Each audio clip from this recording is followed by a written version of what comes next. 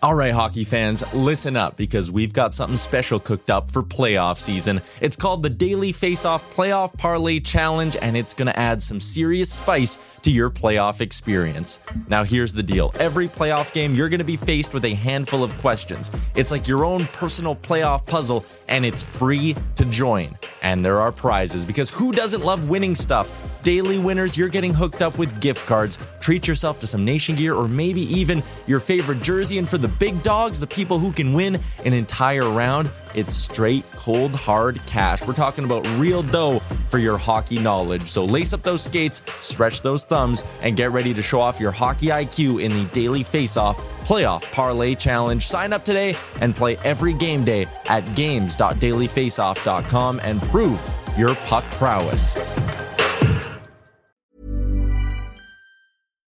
One size fits all seems like a good idea for clothes until you try them on. Same goes for healthcare. That's why United Healthcare offers flexible, budget-friendly coverage for medical, vision, dental, and more. Learn more at uh1.com. Even on a budget, quality is non-negotiable. That's why Quince is the place to score high-end essentials at 50 to 80% less than similar brands. Get your hands on buttery soft cashmere sweaters from just $60, Italian leather jackets, and so much more. And the best part about Quince, they exclusively partner with factories committed to safe, ethical, and responsible manufacturing. Elevate your style without the elevated price tag with Quince. Go to quince.com/upgrade for free shipping and 365-day returns. 5 seconds left in the game. Do you believe in miracles? Yes! Unbelievable. The first selection of the National Hockey League draft belongs to The Daily Face-Off podcast comes to you courtesy of the Nation Network. The first overall pick in the 2015 NHL draft. Gretzky had it, lost it. Yzerman picks it up. Yzerman moving. Blue line chance. And it's 9 o'clock on a Saturday night as they're lining up for a ginger ale. Way to go, gang. Into the zone. Sikora kicks it out. Got it back. Near side. Correa. The fans want one.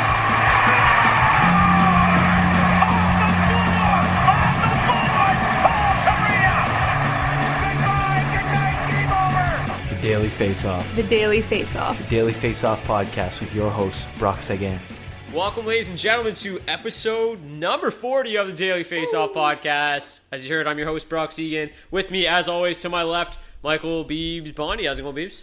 Good. Feels good to be 40. Show's starting to bald. Getting a little gut on it. Good to be here, though, Brock. How you doing today? I'm good. Probably not as prepared as I normally am. It was a light day in the NHL, so I decided to just piss off and go golfing. So, guy's job is just to run a hockey website. I was not prepared. Yeah. In quotations. Well, I didn't do as much research as I normally do, but that's why I'm expecting our friend in Brantford, Dylan D. Berthing, to pick up some slack. How's it going, D? Else is new, Brock. I'm always here to pick up the slack. No, came in super hard there. Yeah, he was just waiting on it. He's like, I can't wait for I just got to pull double duty, I guess, for missing that show a few weeks ago. Yeah, exactly. D, but you're getting paid twice as much. So right. Double what you're getting. Yeah. And it's still 0. Yeah, you do the math, it works out. Yeah, 2 times 0 is still 0. But, all right. Doing great, though. Yeah. Doing great. So, we're not even going to touch on the whole presidential election thing because I'm sure there's enough coverage of that nonsense. We've said too much already. Enough. Exactly. Just mentioning it is enough. So let's talk about something way more important, and that is our patrons. We'll start the show off by thanking the people that we love, the people that are supporting the show the most. And this week, we gained a couple new patrons, and we'll start off with thanking Natalie Pieber. I hopefully pronounced your name correctly. If not Piber, so we got you on Either way, we're good. Yep. Thank you so much. And then we have to thank Eric Young and Jeff Good as well for their help with the Daily Face-Off podcast. If you are interested in becoming a patron and supporting the Daily Face-Off podcast and continuing to help this show improve, continuing to help this show grow, please head over to our Patreon page and become a patron today. We're going to continue to kind of brainstorm over the next couple weeks some things that we can add to make it more worth your while to become a patron, some different things that we can add to make it even better. So thank you to everybody that has become a patron so far. But let's start talking about some fantasy hockey. Wait, first I think we got to step back and mention who Eric Young is. One of our patrons, we figured out is a WWE wrestler. So we wanted to give him a little, extra shout out. It's kind of cool, just a WWE wrestler listening to the show. So yeah. It was last year we started off talking about how Bill Burr really appreciated the website and the podcast, which was nice. And now we've moved on to the WWE. So thank you, Eric Young. Yeah. He reached out to me and said, I would love to be a patron of the show, love the website. And he also plans on coming on the show and talking a little bit of fantasy puck here in the near future as well. So super cool. Yeah. But nice. Also thank you to everyone else. You don't have to be a WWE wrestler. Natalie Peeber, Jeff Good, and all of our other patrons, we appreciate you guys equally. You're all great. And I think we might be one of the podcasts that was able to keep the presidential election talk to an absolute minimum. So good on us. Yeah. Hopefully that's why everybody tunes in. I would like we're like that escapist hobby podcast. Yeah, there you go. Before we get into fantasy hockey, I would just like to point out, I just took a slight glance over to my left and just noticed Beebs' muzzy, and it's just... I honestly, I was at work today. I was feeling my face, and I was like, "Oh, this is good. Like this, I actually have a mustache for once because I never have a mo for November." And then in my head, I'm like, "Oh, it's got to be like November 20th. I can't believe it's almost December just based off my mustache." And I look at my phone, and it was the 9th. So I was like, "Damn, like we're actually doing good." So this is some progress. This is the first ever legit November. Listen to you talking like you just shaved on November 1st. I did. I swear to God. Yeah, 2015. On the podcast. Yeah, that's what I'm saying. Against it. No, this thing's gold. Oh, yeah. I think if you looked at him head on, you wouldn't even be able to tell. It's just the way the light is catching him at the angle that I'm sitting beside him. That's the only reason I can actually see some hair. Yeah, that sounds right. I'm going to post progress pics on Twitter. So, I was thinking about you. Mine's not anything to brag about either. I'm probably going to do daily 10 every 10 days, so tomorrow there'll be one up, so be ready. So before and after. Instagram, so Gains, bro! I'll do mine too. Gains! Mine's so bad because like you can literally like there's just a part in between my mustache that just doesn't grow. There's like a solid mustache on the outsides and there's like a 2-finger discount in the middle. There's just nothing there. We'll post all of ours on the Daily Face Off podcast. And just don't forget about the whole meaning behind November 2. Yeah, absolutely. I wanted to start a whole thing for the Daily Face Off podcast where we would go our muzzies. But you didn't think I could. That's why. I didn't. I was like, you know what? We should see if anybody wants to donate to help raise some money. For the cause, but then I was just like, I don't even think Beebs can grow ones. Like, what's the point? But then I look over and he's got 6 or 7 hairs in the upper lip right now. We could have definitely pulled in some money for the cause, but yeah, it doesn't need to go to us though. Go anyone, any. No, that's what we meant. Gruesome, nice, disgusting, handsome mustache that one of your friends are going. Just if they got a campaign going, throw them a few dollars and absolutely support the fight against prostate cancer. It hits home for a lot of us. So yeah, nice. Let's talk some hockey. Hey, we're going to start with you, dude. So what we're going to do, since we are the Daily Face-Off podcast, I decided it was time to introduce the Face-Off segment. I got to get some cool, background. You really thought out that name. Yeah, I know. I really got to get some background music for this segment, just like some intense head-to-head face-off music. I don't know. I don't know. I'm just going to make some noises. That was not... It's terrible. Anyways, so what we're going to do for the next couple weeks, the Face-Off, very simple. 2 guys going head-to-head. One of us, which this week it'll be Beebs, will kind of host the face-off and throw 4 different questions that are really affecting the hockey landscape right now. Each week there's obviously going to be some new news, some new tidbits to kind of discuss. So this week, Beebs is going to go ahead and host the face-off, and it'll be me and D going head-to-head in the Daily Face-Off. I was looking at early polls and pundits suggesting Brock has about a 65% advantage here, so that should put me right on path to a clear victory. Yeah. Nice. That was well done. Thanks. That was very solid. I thought about it earlier in the day. Yeah. Not gonna lie. He wrote it down. I was like, that's a good topical joke. He wrote it down on his arm. He's just like, I gotta make sure I bust this one out later. He wrote it on his arm and washed his hands on accident, and it erased. That's it. That's the last reference. Yeah. Promise. You got through it. Okay, let's go, Beebs.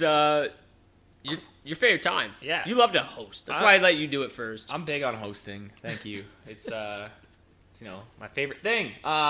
Question A, though. Has McDavid surpassed Crosby as the NHL's best player? I'm throwing it to D first. Yeah. It's a numbers game for me, man. It's really tough to call at this point. So what I did was kind of compare Connor's number in his first 59 career games. That's all it's been so far over this year and 2 seasons now, a year and a half, whatever you want to call it. Crosby's played 87 games over that same span. So those are the 2 kind of data sets I was looking at. Connor's got 65 points in 59 games, 1.1 points per game. Crosby over that same time, 95 points in 87 games, 1.09 points per game. So the slightest of edges to Connor in that respect, but you can almost give the edge to Sid just because he's played more games over that time and been and fantasy-wise. Yeah, well, obviously, right? Yeah. No. But just to try to get a sense of who's actually been better. McDavid so far in his career has got a 52.6 Corsi, 5.7 relative Corsi, which is a huge number. That's really good. Crosby over the same span, my calculations, 55.2 Corsi. Can't really calculate a relative Corsi over a 2-year span, not without the raw numbers, so I couldn't do it, but he was a plus 3.3 last year, which is solid, and he's a ridiculous plus 12.8 this year, as the Pens struggle to establish anything when Sid's not on the ice. So basically, they're both incredible possession players, obviously 2 of the most skilled players in the league. Both very intelligent players, producing at an elite and nearly identical level. I'm still going to give the nod to Sid, basically just based on the fact that they've basically been even, and Connor's only played 59 games so far in his career, so it's just hard, given Sid's nod to already kind of knight him as the best player in the league. But I don't think it'll be too long before it's kind of the new narrative, perhaps even by the end of the year if he ends up really outproducing him when it's all said and done this season. Yeah, on to Brock. Yeah, I mean, I think the real reason why I started the face-off segment with me versus D and started it off with a McDavid versus Crosby question was because I knew that we would probably have opposite opinions on this one. I can't argue, obviously, both numbers for each player. Just outstanding. McDavid, I mean, we saw last night, head-to-head for the first time. McDavid, 3 points, 3 primary assists. He played really well. I think, the question is who's the better player now? Like, has he surpassed him? I'm going to say yes, strictly because of what we've seen so far in the early goings of the year. I guess it's not really a So you're taking these 10 games over Crosby's entire career? Yeah. Well, I'm just saying I think he's surpassed him. Just making sure. Well, it's not just these 10 games. It's that's what you just said, though. No, you but said it's based on what's happened so far this season. Well, and last year, what McDavid did last year, and then the start of this year. When he got hurt and missed half the season. Yeah, but I'm just saying that I think he's surpassed him. Yeah. The overall, obviously getting hurt, that happens, whatever. It was a very strange injury. It's not something that anybody is, could have avoided, I guess you could say. But I think that it's obviously a very slight margin. I think the popular choice would still be Crosby. I think McDavid is playing with a lot less, and he's doing just as much, I guess. He's playing with a significantly But I don't even know if you could say that if you look at Crosby's line mates, right? No, but the whole, it's not like Crosby's not playing with Malkin, No, but when you look at, another team, I guess the opposition is probably trying to shut down Crosby just as much as they're trying to shut down McDavid every night. But, I guess I would expect Malkin to take quite a bit of the defensive load as well. Sure. It is a bit of a pick your poison situation there. And I just, I don't know, the Penguins' power play is just one of the most lethal in the NHL, obviously, when you put Malcolm Letang and all the boys together. I don't think McDavid's really playing with the greatest of players. He's got Patrick Maroon on the wing right now. So, it's not like he's been given the best line. Eberle's obviously solid, but, it's obviously a 1A, 1B situation right now. These right, guys but just for example, Crosby's 2 most common line mates this year have been Chris Kunitz and Patrick Hornqvist. So, good players, but not elite by any means. No. Players set to ride. Hey, you know what, though? Which is what's happening in Edmonton, too. You know what? I think, it's pretty... That's a bump from what he's seen in years past. At least it's not Connor Sheary, who's not a terrible player either, but, it's just he's played with some really piss-poor players over the years. Kunitz and Hornqvist, he's played with significantly worse over... What are you saying about Pascal Dupuis? Gotta love Pascal Dupuis. There we go. Yeah, he's just old. All right. Question B. Retired. So wait, what do we settle on? We didn't settle. Well, no, you think it's Crosby. We don't have to settle on shit. You think it's Crosby. I think McDavid has surpassed him. I'm just chilling. It's just weird because like I just don't see anything that can like. I don't think there's any like concrete evidence to say. Like, I don't feel confident enough to say that, but like, they're obviously trending in different directions. As good as Crosby is, it just seems like McDavid still seems like a little sheepish to me. Like he doesn't like. It seems like he is just like so unbelievable, but he doesn't even know like how good he is yet. Like it seems like when he just seems still like a kid. It's weird. Like he doesn't come across as like that. Like it's hard to really say he's the best player in the league because like when you like just like visually look at him and interviews and stuff, he doesn't come across as a guy that is the best player in the NHL right now. Like he still is just so young, but that's why I think he's just going to be outrageous. Yeah. Wait till he's 2040. Yeah, that's what I mean. Like but Crosby did the same thing, right? I mean, he did. Yeah, he did the exact same. And just to make a correction, those line mates I gave you were from last year, not this year. Okay. Wowies from this season are not yet available.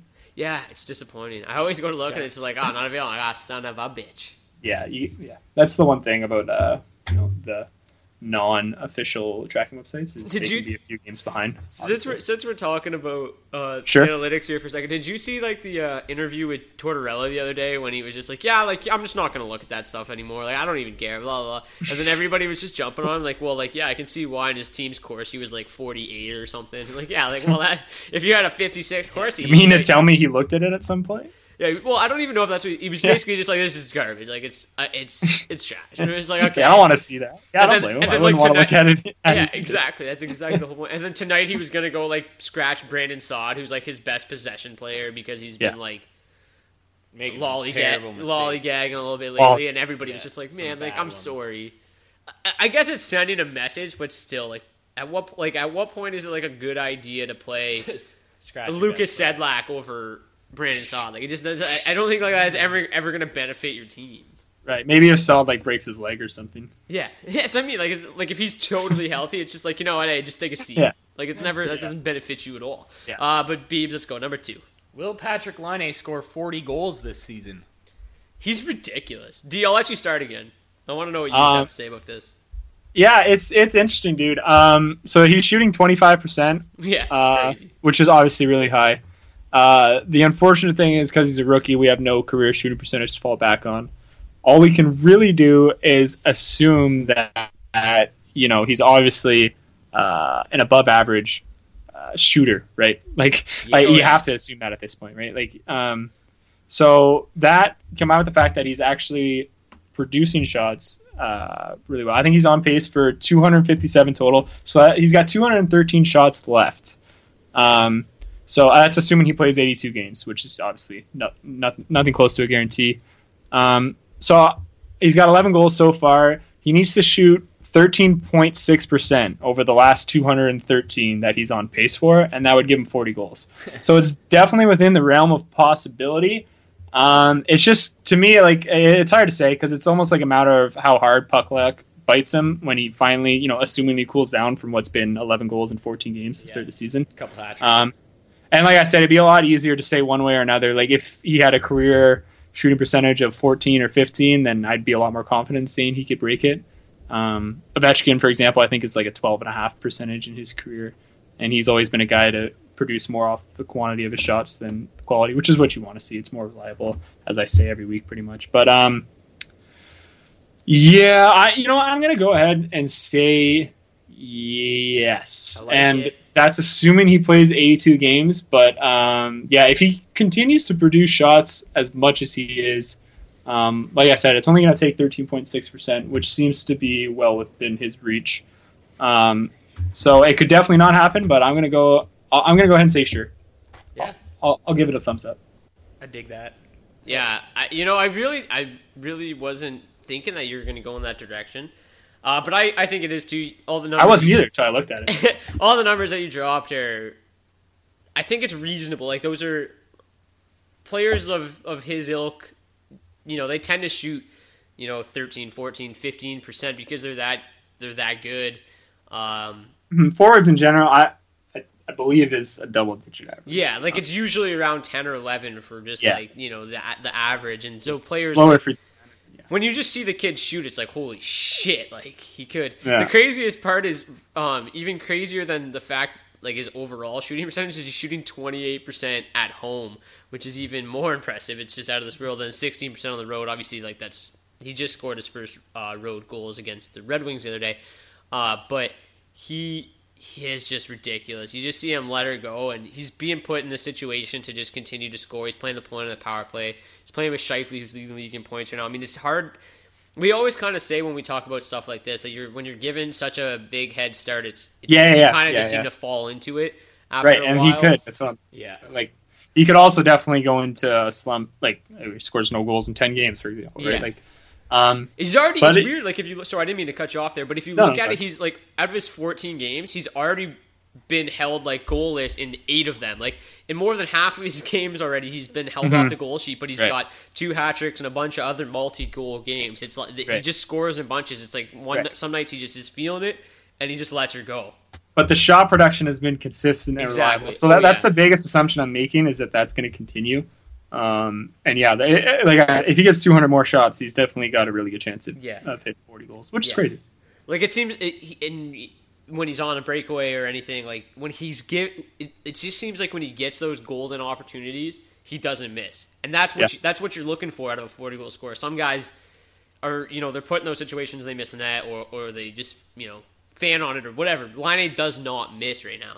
And even if he stays hot for a couple more games and he gets it to 15 in his first 20 or whatever, then he's got 62 games left for the rest of the year to score 25, which is obviously more than for him. So the longer he stays ahead of this pace, the lower he'll have to shoot for whatever's left. Exactly. But Beebs, you don't have to just host. What do you think? You think he's in? Oh, absolutely. He's in. You're just a Finn.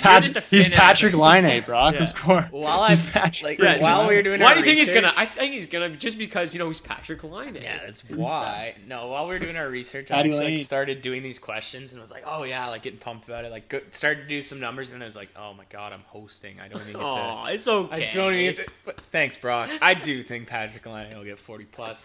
Question C. Will a late signing be moved by season's end? Examples: Trouba, Raquel, Lindholm. Boom. Go, Brock. Actually, no, you started last one. He did. No, yeah, he started the first 2. Okay, wow, geez, yeah, Brock, you step in. It's hard to say. I don't think Raquel is getting moved. I don't think Lindholm is getting moved. It's a lot more likely that somebody like Cam Fowler gets traded. So that kind of just leaves us with Jacob Trouba. It was weird, like, that whole thing, like, he holds out, then he signs, and then his first practice, they interview him, and he's just like, he was so awkward. He was just like, I signed here now. I signed that piece of paper, my mind changed. I'm here to stay. I love Winnipeg. Right, like honestly, he realizes he's in a tough spot, right? Yeah. He's just trying to move on, which, Well, yeah, it's because if he doesn't sign, I think it was December. I don't know what the exact date, but if he didn't sign by like December 20th or whatever, like he couldn't play for the whole year. Yeah. So he was behind the 8 ball. Like, he didn't hold all the cards. The Jets had the leverage. They signed him. It's weird because it was weird because like before they could have traded him, whatever. Like, didn't matter. Now they signed him, and it seems like it could make him a little easier to trade. I would have, if you would have told me that before, I would have said no. I think it was easier to trade him when he was an RFA. But just because he signed actually such like a respectable deal, like a lot of teams can take on a $3 million cap hit over the next 2 years. No, for a defenseman of his caliber, like that's not that, like a lot of teams are not nervous about taking on. If you would have signed a more lucrative deal, nothing. Like. Then it would have been maybe a little more difficult to trade. But that $3 million cap hit, I think this makes him even easier. The commitment, the financial commitment is whatever comes after it. Right? Exactly. But like that's why it just doesn't make sense to me. It seems like the time to move them has passed, right? They almost had their hands forced in doing it, right? Like the Jets were never interested in moving Trouba. That much was obvious. Oh my God, why would you ever want to? If they did want to, you could make the argument they have a lot more leverage now, obviously with the contract. But like you said, they're all on team-friendly deals right now, and it just doesn't make sense. Like that's just not how it really works, right? Like a guy doesn't usually get traded after he holds out and settles. No. Usually now he's there to stay, and then you kind of see what happens after. what's weird and I guess unique about the Trouba situation is that his dispute wasn't about money, right? Like, it was about the playing time. He was just like, he just like kind of just didn't like Winnipeg. He didn't want to play the opposite side. He was just like, yeah, and it was hard even to grasp what he was saying at first because he's played 22 minutes a night last season. I'm assuming it was more the lack of power play time, where Byfuglien almost tripled his ice time last season. I think it was because he was playing on the offside, was it not? Wasn't he playing on the left side instead of the right? And then he wanted to play on the right side. He felt it was saying stuff like he didn't feel like there was an opportunity to grow as a right-handed defenseman. Yeah. So it seemed to be kind of just poking at their use of Byfuglien. But, it's going to be interesting to see how it plays out. Like I said, I don't think the Jets are interested in trading him. They have more leverage now if they want. Teams, before could have just, if they're talking trade, obviously have the chip. Well, he doesn't even want to play for you right now. Yeah. You have to yeah. Is that like, you know what I mean? So that's not there anymore. So I think for all these guys, it's less likely.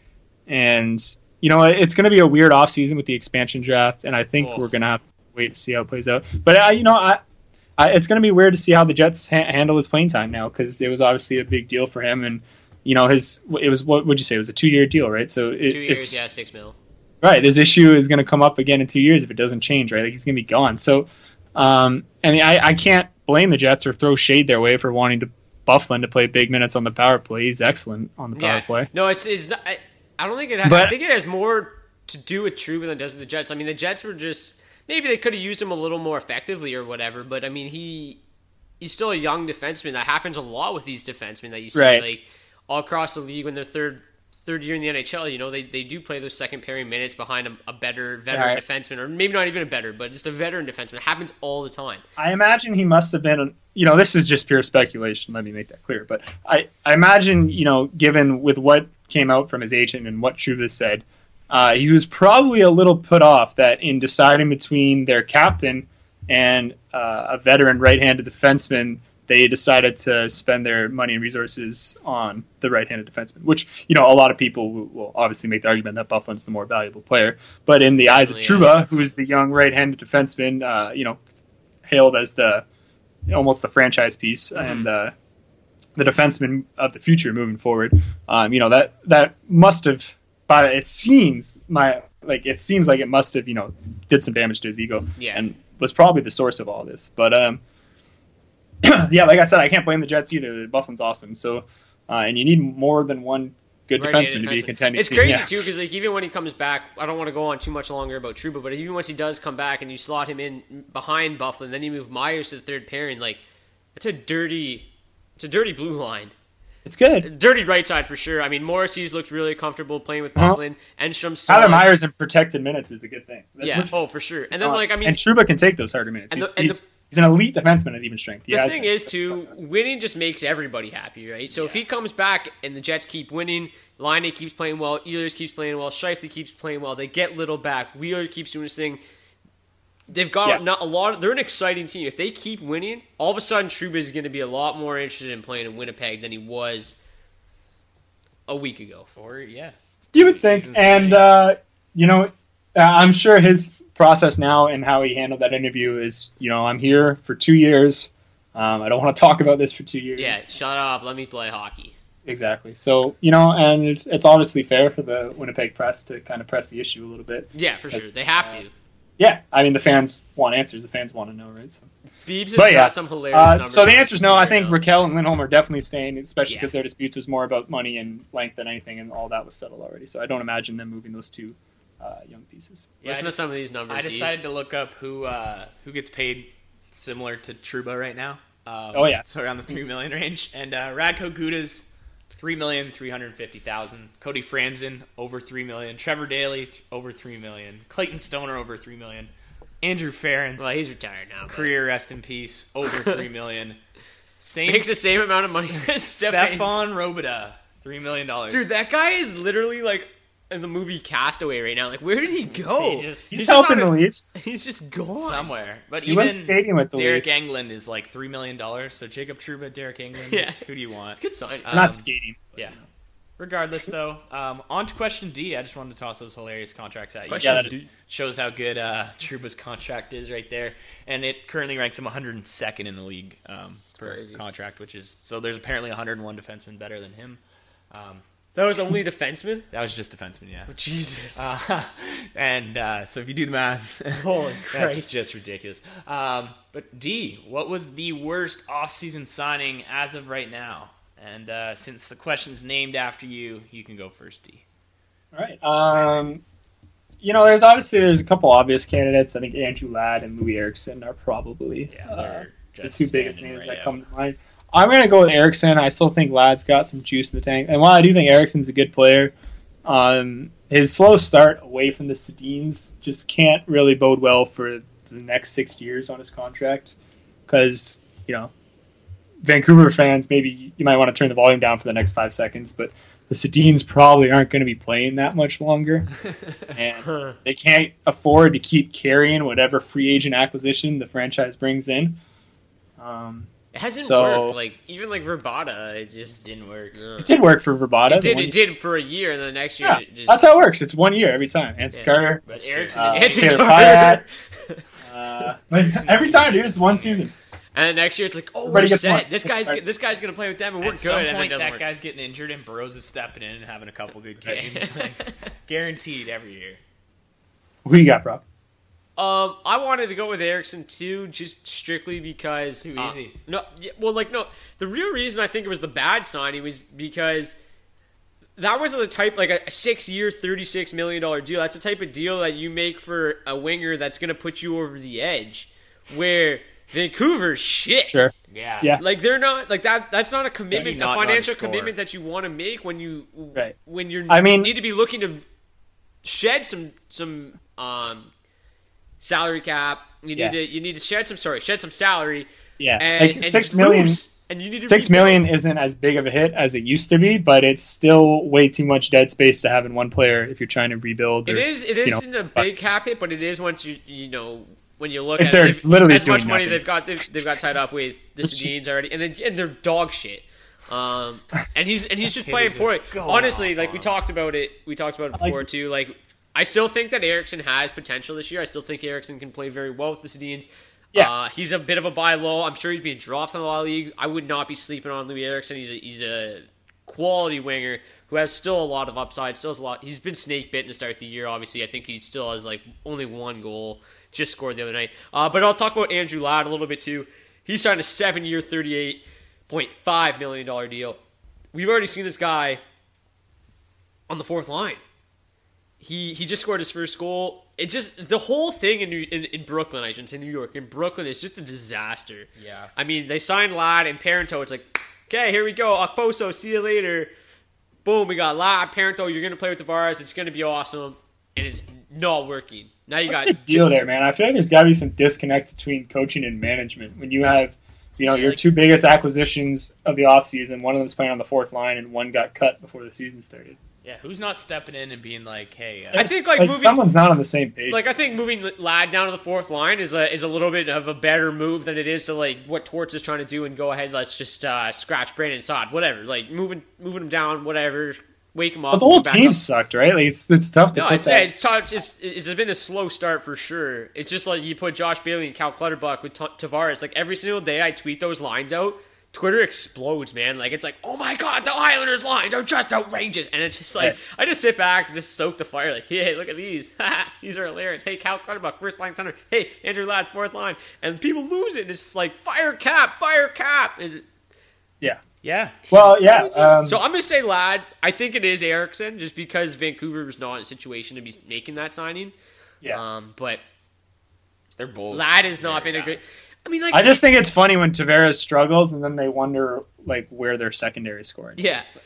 We'll talk a little bit more about Ladd here in a couple minutes, but Ladd has always been a solid player in his role, but a 7-year commitment to a guy like that and letting Okposo walk is super questionable to me. Yeah. I gotta agree with you on that one. I just $38 million, that's $5.5 million. It's not a ton of money, but it's still quite a bit. Well, the narrative at the time, I think, was they added term and dropped. Yeah. Realistically, Okposo signed at only $500,000 more per season. So You could have probably signed him to the same deal, kept him around, kept that continuity with Tavares for an extra $500,000. True. Doesn't make any sense to me. Very fair point. But let's move on. Brock's going to be hired by the Brooklyn Islanders after the show, just like the general manager guy. Yeah. They're just gonna we don't bring want him to in. talk. We can't talk about him. Just to do that. We're not allowed to talk about him. We're This is a not. Nation Network podcast. He is not allowed to be spoken about. He's like Lord Voldemort. He shall not be named. Fair enough. But we're going to quickly... We're deep. We went on there. I like that face-off segment, but hopefully it doesn't take that long. I mean, I guess it means that we got into some good discussion, Peeps. I'm sorry you had to sit back. So we'll start with you. There. We're going to quickly rip through some guys who were heavily owned, highly drafted, and whether or not you should keep them or cut them. I'm not going to say cut bait because I'll go crazy about that shit again. So we're going to run through some names, keep or cut. Beebs, we'll start with you on the first one. The guy we just talked about, Andrew Ladd, 1 goal, 1 assist in 13 games. Do you keep him or do you cut him? I cut Andrew Ladd, and I'm keeping a lot of people on this list, but Andrew Ladd just playing on that fourth line, it's not going to be like that forever, but what the hell are the Islanders doing? We've already gone there. We have gone anymore. That's all I have to say. I don't like him. He might turn around, keep an eye on him. He is Andrew Ladd. I mean, he's always been a great fantasy producer across the board. I'm saying cut him right now. D? I keep Ladd second most time on their power play. That's admittedly been terrible, but should get better. You'd imagine he's still going to play with Tavares. His possession numbers have been far from great, but his PDO has been awful. His on-ice shooting percentage is predictably terrible. So I just expect to bounce back to some degree, given the opportunity you'd expect him to get. But if it's not there, don't be afraid. Yeah, I fielded a couple Twitter questions about him over the last couple days. I've told people to preach patience with him. It's still just watch too the early. coaching. Yeah, I just watch the line. If he keeps playing bottom 6 minutes over the next 2 weeks, then yeah. But I if just he moves don't back imagine upside- that happening. Yeah, it just can't. Like it literally can't. Yeah, you can't. After the pay him. commitment Cal they made. Clutterbuck can't play on that top line for a month with Andrew Ladd in the bottom 6, and you keep your job. That just won't happen. How do you sign a guy for 7 years and then give up on him with your best player after 5-10 games? Yeah, it's ridiculous. That's why I'm keeping him. I'm still preaching patience. The thing, too, about Ladd is he's not like an amazing offensive producer. Playing with Tavares, he could be solid, but he does. He contributes in a lot of other fantasy categories, which is you can't say about a lot of players. He's I one guy think that can his most contribute. productive, his 30-goal days are probably behind him, but Yeah. he's still a more than capable 20-25 guy. Exactly. Beebs, Justin Williams, also 1 goal, 1 assist, 12 games. Justin Williams, I'm saying keep, and strictly because of the line that he's on. He's currently playing second line with Kuznetsov, which I really like that combination. I just think he's kind of been snake-bitten to start the year. He's also still on their second power play, so just kind of keep an eye on that. As long as he stays on those lines, I mean, he's bound to just pick up some grease points. Some grease points. I don't really see anyone stepping in and taking his top 6 spot. There's not really not really a strong. What about my boy right there. Burakovsky? I mean, Or Tom Wilson? He was there last week. yeah, but it's Tom Wilson. Let's Yeah, put him back I on know. the 3rd and 4th. I love Tom Wilson, though. Don't get me wrong, but that's not what we're talking about. Justin Williams, I'm saying, keep an eye on the lines. That's always what this case is, but he's been a consistent producer the past couple of years. I just really like him on Washington. I think he's going to turn it around. D? I'm dropping Williams. I actually did drop him in one of my leagues, so that's honest. Yeah, totally dependable on league size. For sure. Yeah. Yeah. Well, I think it was maybe in a 14-team league, but his time on ice hasn't wavered. His shot production has. He's barely over a shot a game, which is troubling to say the least. Yes. He's obviously in a slump too. He's had some bad luck. Beebs is right. He's still playing on that second line, but at this point, I just don't see how his upside, which is probably 20 goals, is worth waiting out for. You know what I mean? That's the thing If with that me, makes sense. too. I'm cutting Williams just because, Williams is the type of guy... The way that you're hoping for him to get back to 20 goals, right? Yeah, Williams is the type of guy, 35 years old, that you can drop. Yeah, he's not getting any better. You can drop him, and he might stick around on the waiver wire for a bit, right? No one's going to flock to the waiver. If you drop Andrew Ladd, he's gone. Yeah. Someone's taking the chance on him. Where Section Williams in. is the type of guy you can drop. He might stick around on the wire for a bit. Then he heats up. You pick him back up. So he's kind of a guy you can maybe gamble on a little bit. Yeah, I still think he's really good. He's a solid possession player, but I don't think his upside is worth holding on to. It's not worth waiting out. No, this cool. last year was his best year in 5 years. Yeah. And I just have to imagine there's players with more upside on your free agency this early in the season than Justin Williams. Next one we're moving on to is Jerome McGinley, your boy. Can I go first? Okay, yeah, we'll start with you, D. Jerome McGinley, 2 goals, 0 assists, 12 games. What do you got to say about Jerome? I wrote down people own this guy, question mark. I didn't think he was rosterable in the first place. So that should tell you what I think about holding on to him. I actually own him in a league, and honestly, like I've dropped better, not better, but it's a deeper league, but slightly better players just because I just love Jerome McGinley. That's fair. It's just fair. like I don't even care. Like it just makes me like a little bit happy every time I go check out my goals across the last First, I had to check that he was still playing, and then I had to check that he was actually on some fantasy teams. This guy is 2 years off of a 59 and 3 years off of a 61-point season. He's still going. Right. He's got legs. He's got 20 plus. PDO-driven ads. 20 plus in the last 3 years. I mean, he's a Geno machine. No, I'm with you, D, on this one.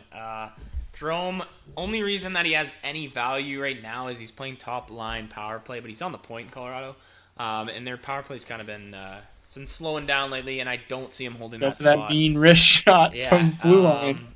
Yeah, I don't know. I think it's a lot like Justin Williams, where how high is the ceiling really there? And if you're waiting, I mean, if there's no better winger, this guy will start producing goals. I could see him hitting 20 again, but like that's wishful thinking. Not just a lot getting of 20. upside. Yeah. If you just love having Jerome McGinley on your team, if you're nostalgic like I am, keep him around. Otherwise, to be fair, if Matt Sundin was in the league getting like 30 points a year, he'd probably be on my team. So yeah, exactly. There's just some guys you gotta love still. Beeb, stick with you here. Anthony Duclair, 1 goal, 2 assists, 12 games. Keep him, cut him. Keep him. And I say that because Anthony Duclair and his little buddy Max Domi are both struggling, and at some point they're both too talented to not turn it around. Agreed. They're going to be playing together, hopefully. I mean, it's familiar territory for both of them. Domi scored his first goal this season last night. I know. Pretty ridiculous. I hyped him hard all year. Yeah. I've been hearing about it. I mean, he's still only 2 points off of a point-per-game pace, so he's not having an absolutely terrible year. But I do see once Domi turns around, I think Duclair's right there with him. I also like Duclair's dual eligibility, left and right wing. That's always sexy. So Duclair, I'm saying hold on to. D, keeping him, I cutting him. strongly disagree. I think the only thing he has going for him is his left wing, right wing. And I'm actually upset I didn't look into his numbers earlier because it seems super obvious looking back at it. But he had 20 goals last year. Only 20 goals, shooting 19%. Off the beginning, too. Only 20 goals. Shooting only 20 goals, he shot 19%. So that tells you how poor his shot production is. And like Beeb said, that's strongly inflated by the hot start they got off to. So he was terrible to end the year. He's barely overshot a game in his career, and that's just not the makeup of a viable fantasy winger at this point. You can't rely on that production. That's just where I like him as well. I mean, what? He does have first-line power play status, which is kind of nice. But yeah, but like they all, they suck, and he's still not shooting. No, they do suck. To put it frankly, but like he's not. You have to shoot the puck if you're gonna score in this league. Like.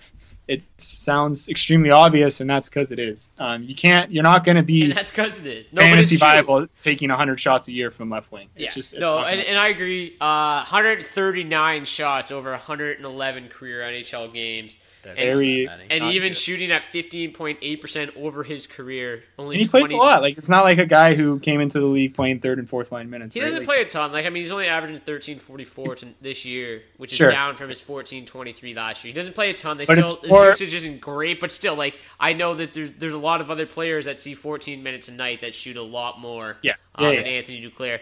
I'm not holding on to him. I still think that there's some.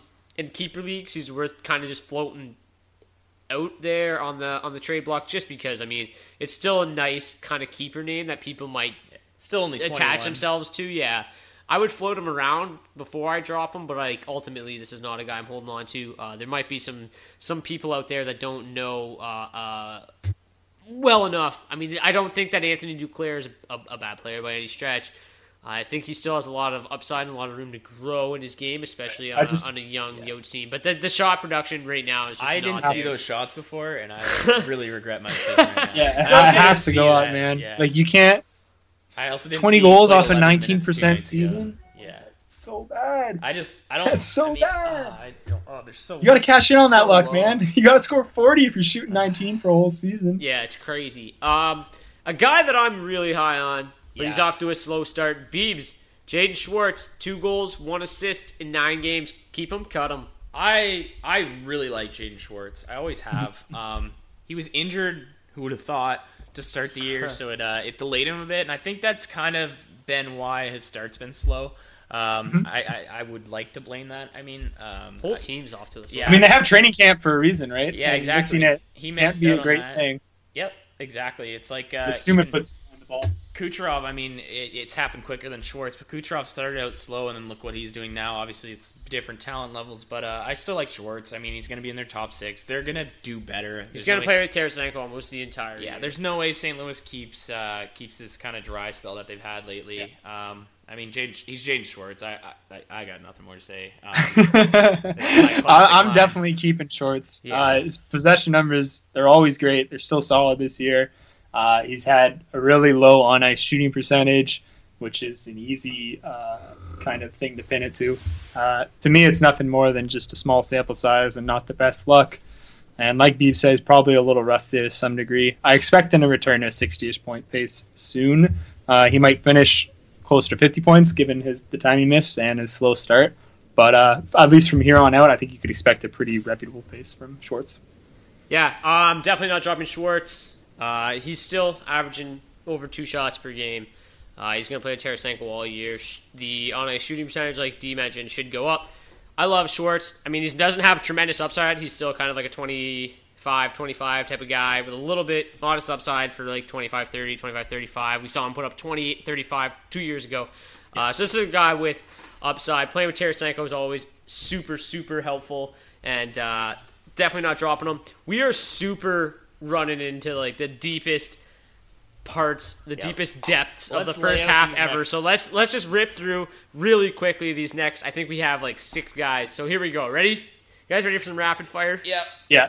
Okay. Ready. Kyle Palmieri, 2 goals, 3 assists, 12 games. Beeb, keep or cut? I don't know. It's very hard. I say kind of keep, kind of cut. D, what do you depends think? how deep your league is. Wait another week before you cut. Yeah, that's how I feel. Wait to see if he gets back on the I'm power not play. dropping him yet either. This is not a guy I'm bailing on yet. He needs to get back on the 26 power shots play. through 12. Yeah, he's good. The thing is, I think Nowhere near good enough to produce it even straight. I'm not going in super deep here, but I think that the Devils are still kind of figuring out what they've got. They've been moving their lines around a ton. I think that they really like what they've got in Taylor Hall. I would.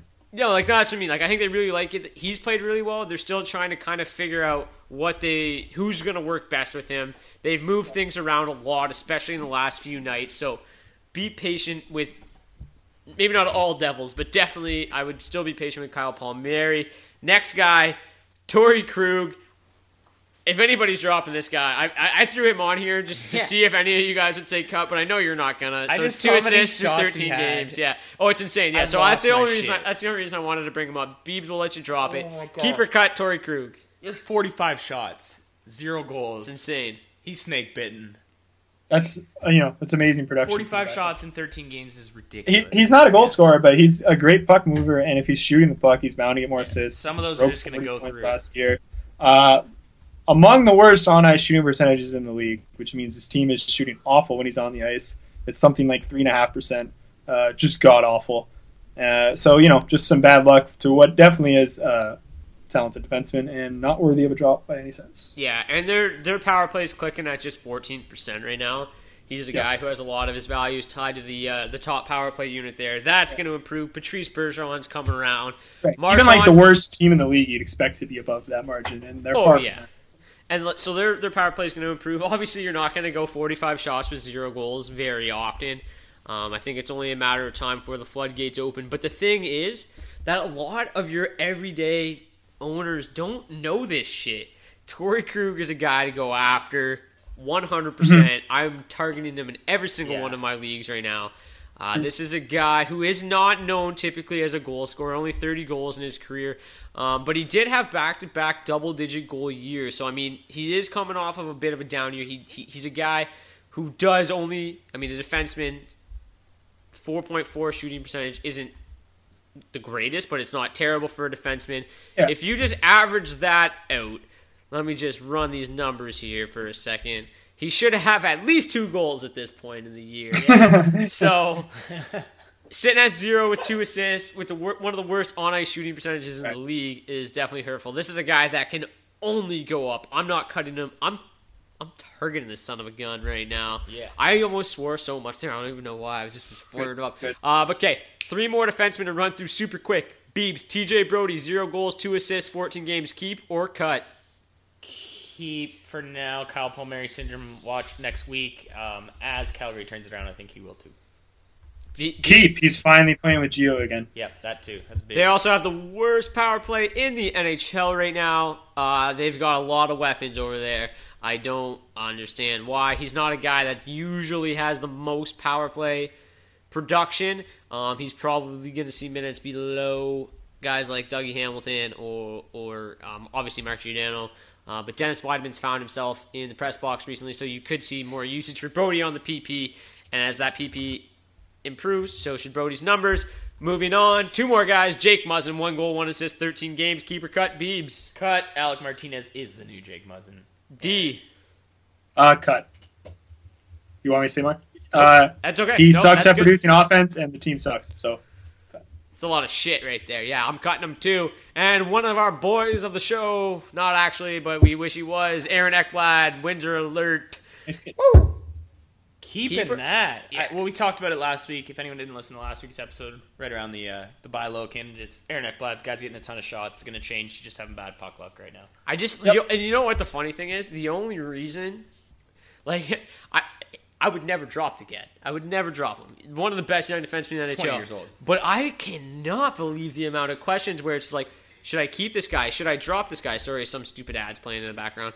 Are you kidding me? You don't drop him. So No. I wanted to just address it and have all 3 of us just drop a resounding no so that our listeners and DFO users would just be like, what? Oh, I shouldn't drop this guy? Done deal. So that's it for the first half. That was one of the longest first halves we've ever had, but we have a nice second half will be quick. Yeah, we have a nice quick second half. So enjoy the Blue Stones. We'll see you guys back here in a minute.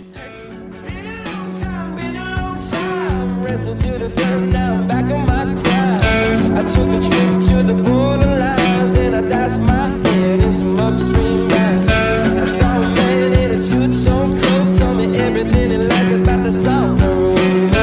Turned his head into my surprise, he had fire on his tongue and green in his eyes. I won't let him get the best of me. Take the money, just leave me be.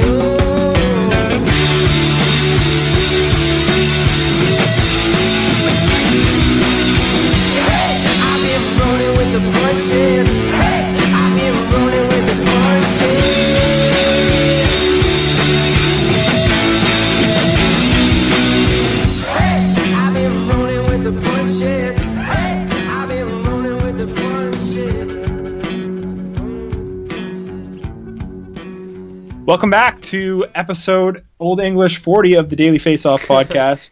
I'm your co-host, Dylan Berthium, chilling out in Brantford. No injury report tonight because we're moving a little slow, but that's all right because you guys are getting some good quality contextual information. Oh, heck and, yeah. We're going to move now. We've been talking about skaters, the entirety of this podcast so far. Brock wanted to break down the top 12 fantasy goalies for the rest of the season. I put Carey Price as 1, and then when I tried to look at number 2, I'm not too proud to admit that I have no idea how to predict goalies from one season to the next, let alone how it's going to play out for the rest of the 70 games, feeding off the first 10 games of the season. So I respectively withdraw my that honesty. Comments on this topic, and I'm instead going to host this little rundown. Just really quick, Beebs, give me your 12, 1 to 12. We'll go to Brock, and we'll talk about any discrepancies. and kind of hammer out the issues there. So, Bees, what do you got? Absolutely. All right, number 1, Carey Price. I don't think I have to go much more into that one. They don't lose when he starts. He's not that good, is he? Oh, I mean, he's okay. They don't lose when he starts. He has a 953 save percentage. I honestly think it's going to stay up at near 940 this year. He's going to stop 96% of the shots he faces. Have you seen how confident he is in that net? Dude, it's actually outstanding to watch the guy. He's so. I'm just going to say it. He's so calm. Yeah, no, it's there's no other way to describe it. Oh, you want to go cross ice? I'll just casually slide over and glove you. Oh, that was easy. I don't remember. I hope I don't get it wrong here, but I think it was Dreger the other day after one of Carey Price's starts. Price just looked so calm, stood in his head, and he's just like, there's only one elite goalie. Like, he's so elite. I haven't seen someone like this in a long time. He's so elite that he's just like... Right. No, I'm down for that, because elite means like the highest level, right? And he's literally on his own level. So it's ridiculous. There's only one. I think like the closest I can think of is like Henrik Lundqvist 3-4 years ago, maybe 5 years ago, when he was just at the top of his game. But other than that, I mean, this is someone where like I'm not huge on goalies, but I will watch a game just to watch Carey Price. Insane. That's saying a lot. I'm just going to say, though, for ripping through this, we're spending way too much time on the most obvious answer. So I know, I just wanted to talk about... We had to talk about Carey Price for Nick. Sure. Number 2, Devan Dubnyk. And reason I'm giving him number 2 is because this is fantasy hockey. He's going to get a ton of starts to end out this year. He does every year. He's an absolute workhorse. 951 save percentage, that's obviously bound to change, but Minnesota's a phenomenal team this year. And if you have Dubnyk, I really think you did well. Injured. Yeah, I just really like him fantasy wise, and getting a lot of starts and a lot of wins is very big for a goaltender. Close with number 3, Braden Holtby. The only reason he's at 3 is strictly because he's known not to get a ton of shutouts. He only had 3 or 2 last year. I believe it was 2. He gets a ton of wins, but that's where Dubnyk just takes that step up. Corey Crawford, number 4. Corey Crawford does what Corey Crawford kind of has done for the last 4 or 5 years. He's steady, gets his starts, gets his wins, has a save percentage, just kind of across the board, steady goaltender. That's why he's at 4. At Ben Bishop at 5. Bishop has really kind of been struggling this year to start. I kind of see that bound to change. I mean, it's Ben Bishop. Mm-hmm. We were huge on him at the beginning of the year. He's playing on a great team, going to get a lot of wins. Number 6, kind of a surprise for a lot of people. Might not be. Who knows? Cam Talbot, again, this is fantasy. And I say that because I think he's going to get a ton of starts in Edmonton this year as well, kind of like Dubnyk, and he's looked phenomenal so far, and maybe this is really his breakout year for Cam Talbot. 2 shutouts, nice, 8 wins. I just see him really padding those categories just because of the amount of starts he's getting. Edmonton bound for regression, though. Number 7, Corey Schneider. D loves Corey Schneider. I'm also learning to love Corey Schneider. He's been phenomenal again this year. The only problem with him is obviously the wins, but he does get the starts, save percentage. Goals against even's been pretty phenomenal, so he's great there. Number 8, Martin Jones, struggling with a 907 save percentage. Great team in front of him, so that's why he's there. I don't like Martin Jones as far as save percentage numbers go, but again, no one in position to take a spot. Number 9, Henrik Lundqvist. He was kind of a toss-up with Martin Jones. They have relatively the same numbers. Lundqvist probably should be higher here, so I apologize for that. Number 10, and I kind of wish I had this guy where Cam Talbot was and Cam Talbot back. But number 10 is Sergei Bobrovsky, who's been an absolute beast so far. Bobrovsky. Jesus, that was large. But Sergei Bobrovsky, he's a lot like Dubnyk as well. He's going to take all the starts out in Columbus as long as he stays healthy. I mean, that's been a problem in the recent years, so you got to hope he stays healthy. He's not going to get as many wins because he's playing for Columbus, but they look like they're kind of turning it around lately, I guess. But his saves percentage is up there. If you play in a league that's super weird and counts saves, he's very good for that. But so is Cam Talbot. Number 11, Marc-Andre Fleury. What more do I have to say? He plays for Pittsburgh. Wins. He's going to turn it around. He's kind of been struggling. Matt Murray, though, is kind of what scares me there and what pushes him back. And number 12, Craig Anderson. And Craig Anderson should be higher. It's just we don't really know if he's going to start every game and what's going to happen there. And I don't really want to talk more about that. But he has been very good so far this year. And when he is starting, and he clearly has a fueling force right now, which is making them a nice start whenever he does start. So I like Craig Anderson at 12th best. Brock, I'll let you go, though. All right. Thank you very much. So, yeah, Carey Price, duh. Number 1. Braden Holtby, number 2. Washington still going to improve. Fantasy hockey goaltending is all about the wins, and Braden Holtby is not going to let you down in the wins category. Still going to probably win 40 games for you. I had him at number 1 at the start of the year. Price has madly impressed to the point where he's clearly surpassed him. I as long as Price is healthy, he's top goalie. But Holtby, still 40 wins, will not let you down in the save percentage or goals against categories either. Number 3, Henrik Lundqvist. That team looks rock solid in front of him. Again, all about the wins. And he will post a very solid goals against average. Save percentage at .908 right now. That's bound to improve. He's getting older. Hurt by some bad games. Yeah, exactly. He's been overall very strong. Henrik Lundqvist. Yeah, still one of the better goalies in the NHL. Playing behind, right now, the best offense in the NHL. So, lots of wins coming his way. The only thing that hurts him is he will see more rest than, the Holtbys and the Carey Prices, especially because Antti Raanta is one of the better backups in the NHL. Yep. Number 4, Corey Crawford. Still, he got a bit of a boost from my preseason numbers. He's been he had a slow start, but he's been unbelievable lately. Blackhawks, still a really strong team. Crawford's slow start was definitely bitten by an absolutely historically bad Chicago penalty kill. That's only bound to just improve. It has to. It can't be that bad forever, which will help Crawford's numbers and the Blackhawks winning percentage altogether. Number 5, Devin Dubnyk. It's crazy when you look at Dubnyk, however you want to say it. Aside from that year where he kind of just went from Edmonton to Nashville, and then just disappeared, and then came to Arizona, whatever. Besides that year, even when he played for just poo-poo Oilers teams, he still carried a 914, 916. It's like a 915, 920 1 year save percentage.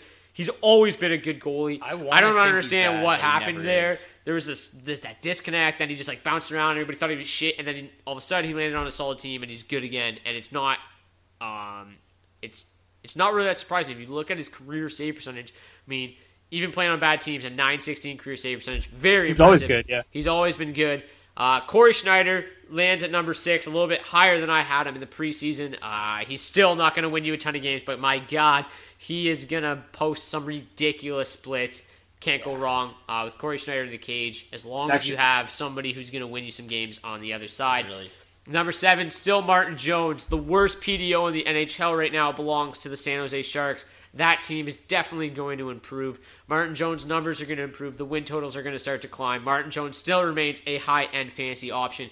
Sergei Bobrovsky, number 8, always a guy that I've been extremely high on. The only concern with him is health. If Bobrovsky can stay healthy, Bobrovsky can be great. If Bobrovsky gets hurt, he's useless, obviously. He's been off to a great start. If he can stay healthy, Bobrovsky's a number 1 fantasy netminder. And the best part about it is that you definitely drafted him as a number 2, if not a number 3. So you're reaping the benefits right now, but just beware. He could get hurt. I am a Bobrovsky owner. I'm selling high. I love the guy. I think he's a really good goalie. Every time I listen to a Blue Jackets broadcast, he's one of the hardest workers in the NHL. He is so dedicated, but he just can't stay healthy. I'm selling high on the guy just because that shit scares the hell out of me. He's probably going to get hurt. Number 9, Jake Allen. One of the worst PDOs in the NHL is the St. Louis Blues. Allen's going to improve. The Blues are still a good team. Carter Hutton will steal starts here and there. Jake Allen's numbers are going to improve. The Blues will improve. Don't worry about him. Number 9. At number 10, Ben Bishop. He dropped quite a bit from my preseason rankings because we've already seen how many starts Andrei Vasilevsky has seen this year. I know for a fact that they plan on starting Vasilevsky around 35 games this year, which leaves a very minimal amount of starts for Ben Bishop, who's been off to a rough start, but that team appears to be turning a corner. Ben Bishop still number 1 goalie. Number 11, Cam Talbot. The Oilers are a lot better than a lot of people expected. I had them as a fringe playoff team, but they still remain a playoff team to me. Especially after this hot start, they look good. And then we have Roberto Luongo at number 12. Another guy that's been off to a slow start. But the Panthers are extremely banged up. You get Huberdeau back. You get Bjugstad back. You get improved play from Yandel and Ekblad. This team is going to be a lot better. A lot of brighter days ahead for the Panthers. A lot of brighter days ahead for Roberto Luongo, who rounds out my top 12. D, you got anything to add on these top 12s? You guys are so good at evaluating talent in the net. Thanks, man. I respect your rankings and acknowledge that goalies are, for the most part, pretty voodoo. I appreciate that, man. I can't wait till the end of the year when my top 12 is exactly the top 12, and I just say, that ain't voodoo. This is real life, bro. I know what was going to happen all along. Yeah, I like the way you do it because, you note the kind of the randomness. Sorry, I'm getting tired. As much as you can and look at who's got the best support behind them, which is probably the most reliable. How much goalies tend to jump around year to year. When you're looking at a fantasy netminder, it's all about opportunity, right? It's just like fantasy football. You don't always have to have the best running back. You just have to have the running back who's playing on a good offense, who's going to get the most touches, right? It's the same with a fantasy netminder. You kind of just need that guy that's going to start you 55, 60 games, who plays on a good enough team to get him some wins. And even if he ends up finishing the year with a 9-10 save percentage, it's still going to be enough for you to be there if he gets that 35 wins or whatever. It's opportunity driven, and that's why the guys near the top of my list are all guys that are going to see 60 starts this year. But let's get to Twitter questions. This has been one of our longer episodes. So, actually, it's not too bad. We're running at an hour right now, so we're pretty much on pace. We're doing things. We ripped through. Thank God D doesn't know how to talk about goalies, or we'd be still here for another half hour. But yeah, you're welcome. I did it for people. Yeah. But, Beebs, let's go to you. Twitter time. That was Brock's bird. I can't. It's pretty good, except for it's just scary because he started flapping at me. And I did. I was flapping big time.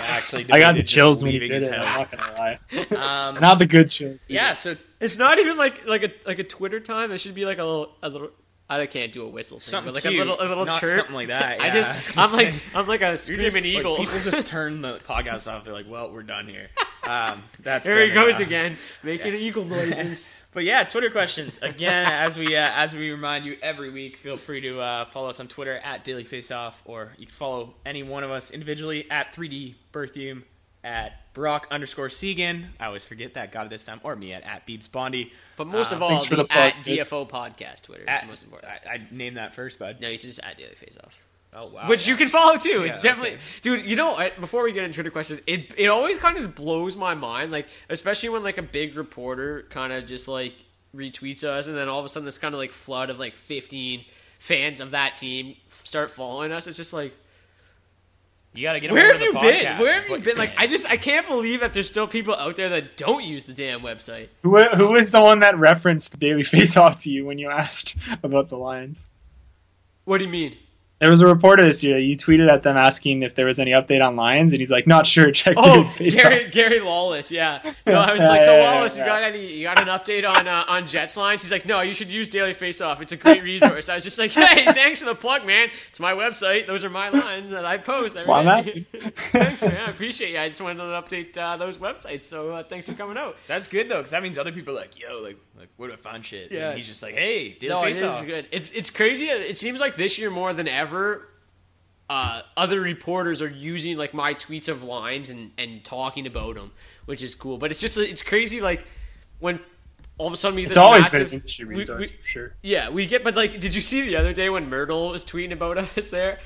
Because he called you out. That was funny. Sunday I was in the man cave laying down laminate floor, which it looks pretty legit, right? I mean, I'm standing on it. It looks feels good. pretty legit. It's nice. It worked out good. Feels so like I was super busy, and then I kind of like Sundays are always weird. It's like I'm always doing like something else, so I'm rushing. And so like I kind of threw down like that random Getzlaf game time decision thing, and then like if you don't change the like news type.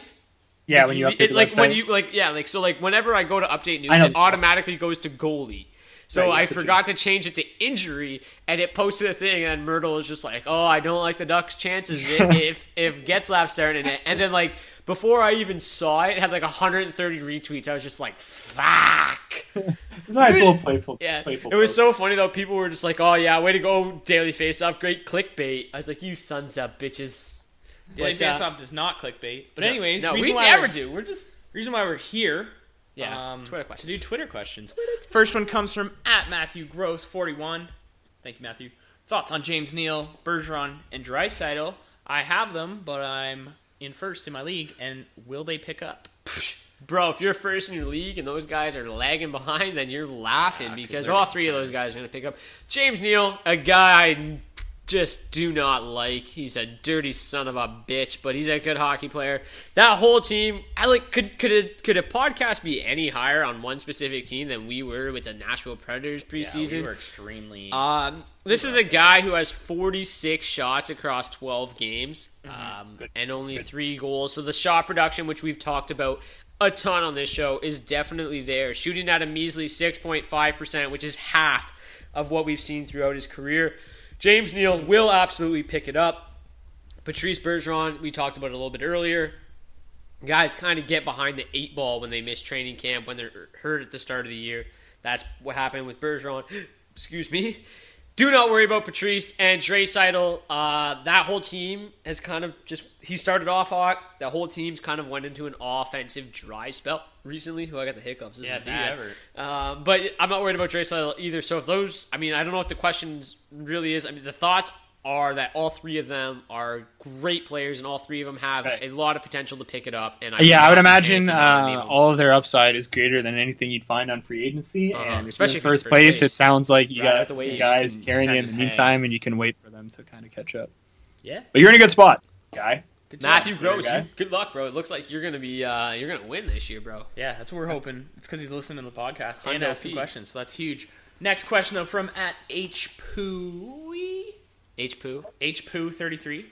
Sorry if I said that wrong. You should just spell it. I'm gonna guess HPOU. So 33. But he asked, "What's up with the Sens? Seems they aren't scoring." It's Hapoo. Oh, it's Hapoo. I don't know. But he asked, "What's up with the Sens? Seems they aren't scoring any goals. You think it'll eventually change under Boucher?" Bobby Boucher. It's Bobby Boucher. Oh shit! I'm so thrown off right now. It was weird because the start of the year they started off blistering. Now they rank 23rd in the NHL with 2.42 goals per game. Isn't this the same guy that we saw throw out that ridiculous defensive trap that one game? Yeah, we did.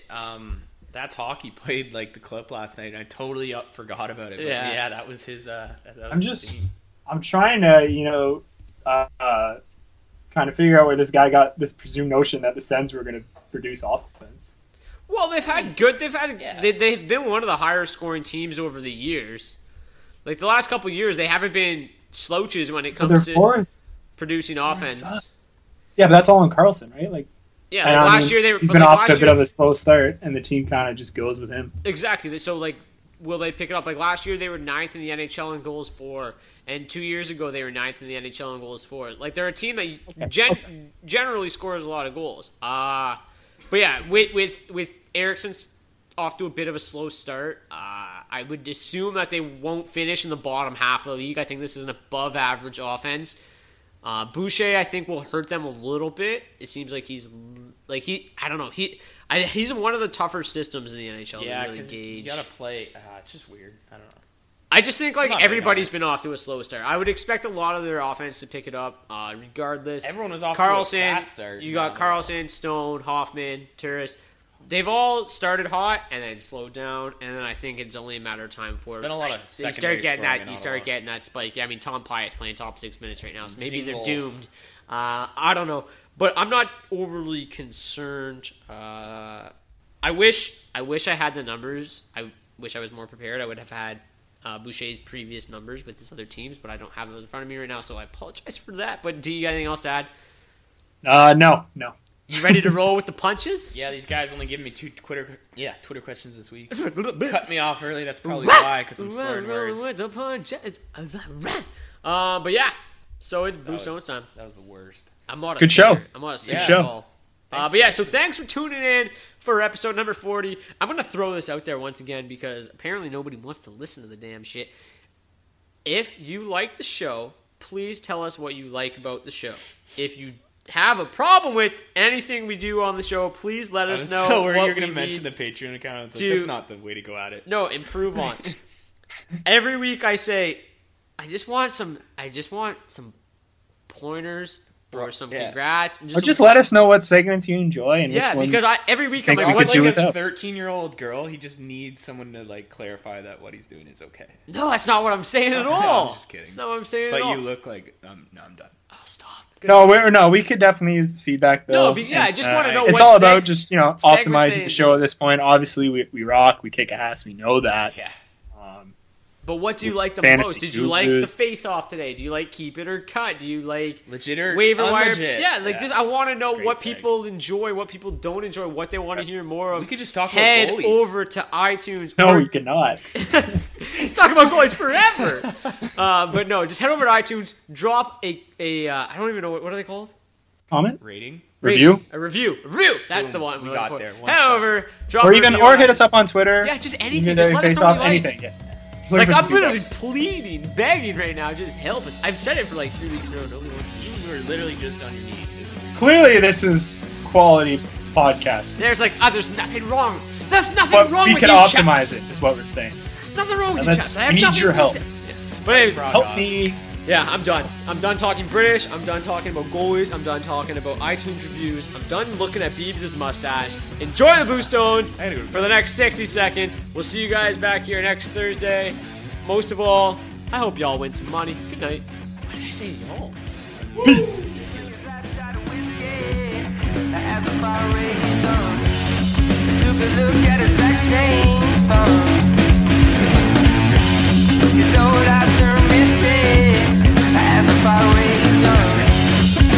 Sorry when he's gone, because there's see no nearer. In his way, see no nearer. In his way, going I've been praying to the Lord just to save your soul. He won't take time anymore. I took him to the town mill, and he did Jackson on the way. And as the paper burned his screen, I told him to. I took him to the town mill, and he did Jackson on the way. And as the paper burned his screen, I told him to.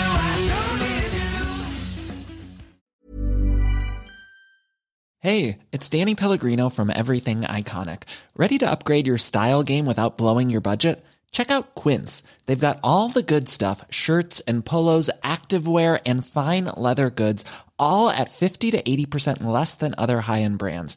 And the best part? They're all about safe, ethical, and responsible manufacturing. Get that luxury vibe without the luxury price tag. Hit up quince.com/upgrade for free shipping and 365-day returns on your next order. That's quince.com/upgrade. Hold up. What was that? Boring. No flavor. That was as bad as those leftovers you ate all week. Keke Palmer here, and it's time to say hello to something fresh and guilt-free. Hello Fresh. Jazz up dinner with pecan-crusted chicken or garlic butter shrimp scampi. Now that's music to my mouth. Hello Fresh. Let's get this dinner party started. Discover all the delicious possibilities at HelloFresh.com. When it comes to your finances, you think you've done it all. You've saved, you've researched, and you've invested all that you can. Now it's time to take those investments to the next level by using the brand behind every great investor, Yahoo Finance. As America's #1 finance destination, Yahoo Finance has everything you need, whether you're a seasoned trader or just dipping your toes into the market. Join the millions of investors who trust Yahoo Finance to guide them on their financial journey. For comprehensive financial news and analysis, visit yahoofinance.com. The #1 financial destination, yahoofinance.com.